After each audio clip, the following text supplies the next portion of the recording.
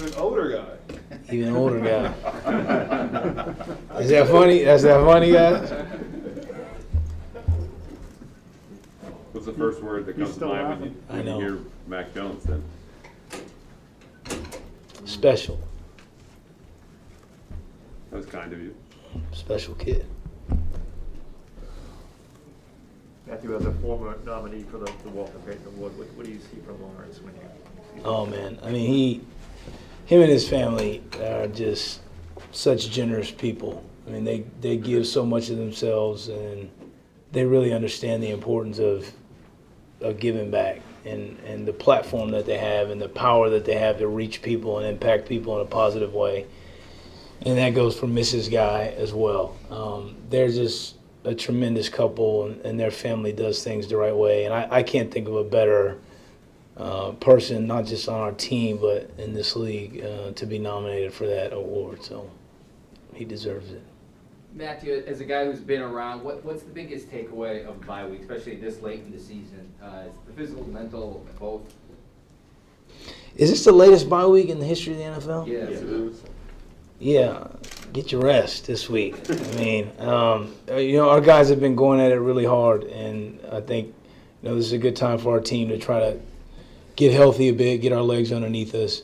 But I do think that, and Devin mentioned this today to the guys, it's important that we keep in mind what lies ahead. We've worked very hard to get to this point in the season. We've been through a lot. We've endured.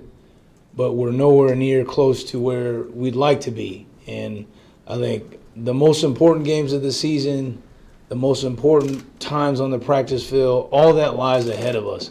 So, during this week, let's keep that in mind. Let's do some self-scout. I think I heard Lawrence mention that. And let's try to put ourselves in a better position than we are now, 10 days from now, when it comes time for us to compete again. Because of the 2-4 starts, and at the time, you are what your record is, but you guys were saying that we're probably better than this. You guys were out talking about it. And then you go through the winning streak. Does it bring you closer together because you kind of lived through that whole thing?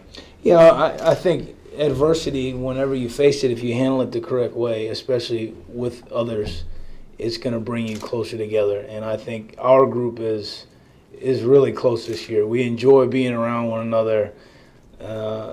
I really am having a lot of fun being a part of this group, and I think if you ask anyone in that locker room, they would tell you the same. So, is it because of the way the season started and how we've endured through that? Potentially. Is it a mixture of the personalities and the character of the men in that locker room? I think there are a number of things that you could attribute it to, but, it's been fantastic to see this group come together and to see where we are now, and I hope that we continue to grow. And, we'll see what lies ahead.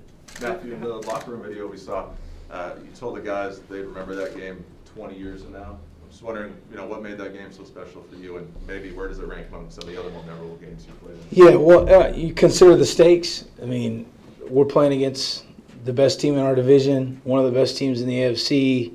It's late in the year. There's a lot on the line in terms of, what we all play this game for. So I think that's the biggest thing, the stakes, the environment, and then the weather. I mean, I know we don't talk about the weather, and the weather's the weather. But, I've played, 200 games. There's like 5 of them that were like that. So you remember the ones that were bad. I mean, the last time I had one like that was probably my rookie year in 2008 when we were there, and the wind was like 50 miles an hour. So to go and overcome that, overcome the crowd, and then first and foremost overcome the Buffalo Bills, that's something special. And I think the guys that played in that game gave us great efforts. They'll remember that for a long time to come. This man played, speaking of playing great game and great efforts, this man played his tail off. So that's one of those games that you'll remember. And thankfully it's a good memory because we won the game, but it was a lot of fun. How difficult did that win make things from a kicking game perspective? I mean, it was. There was no telling. I mean, we went out there to punt the ball, and it was like, all right, take a release and try to find the returner. I mean, there was no, everything. 90% of the things that we talk about on a day-to-day basis and how it factors in the game plan, it was out the window, and it was go out there and be a football player, use your experience, use your preparation, use your fundamentals, and play to it. And I can't say enough about how well those guys performed. Our three specialists, obviously Nick is Nick, but Jake punting in that, and then Joe the operation. But yeah, the kicking game was a total wash. I mean, that was kind of survival and try to do what you can to get out of there. And I thought we handled it for the most part pretty well. Matt, last question. As long as you've been with the Patriots, you've seen Coach make some decisions in situations that some might see as unconventional, like kicking off before overtime when you win the coin toss, of that nature. Manage a game where they did the other night with the conditions to run as often as the offense did. How important is it that there is a conviction there to get the buy-in from players? And through your experiences, what have you seen in Coach Belichick and the staff here when it comes to that? Just making a decision based on all the information. And then That's a great question, Bob. I think for us, our belief around here has always been from week to week, we're going to do whatever it takes to win the football game.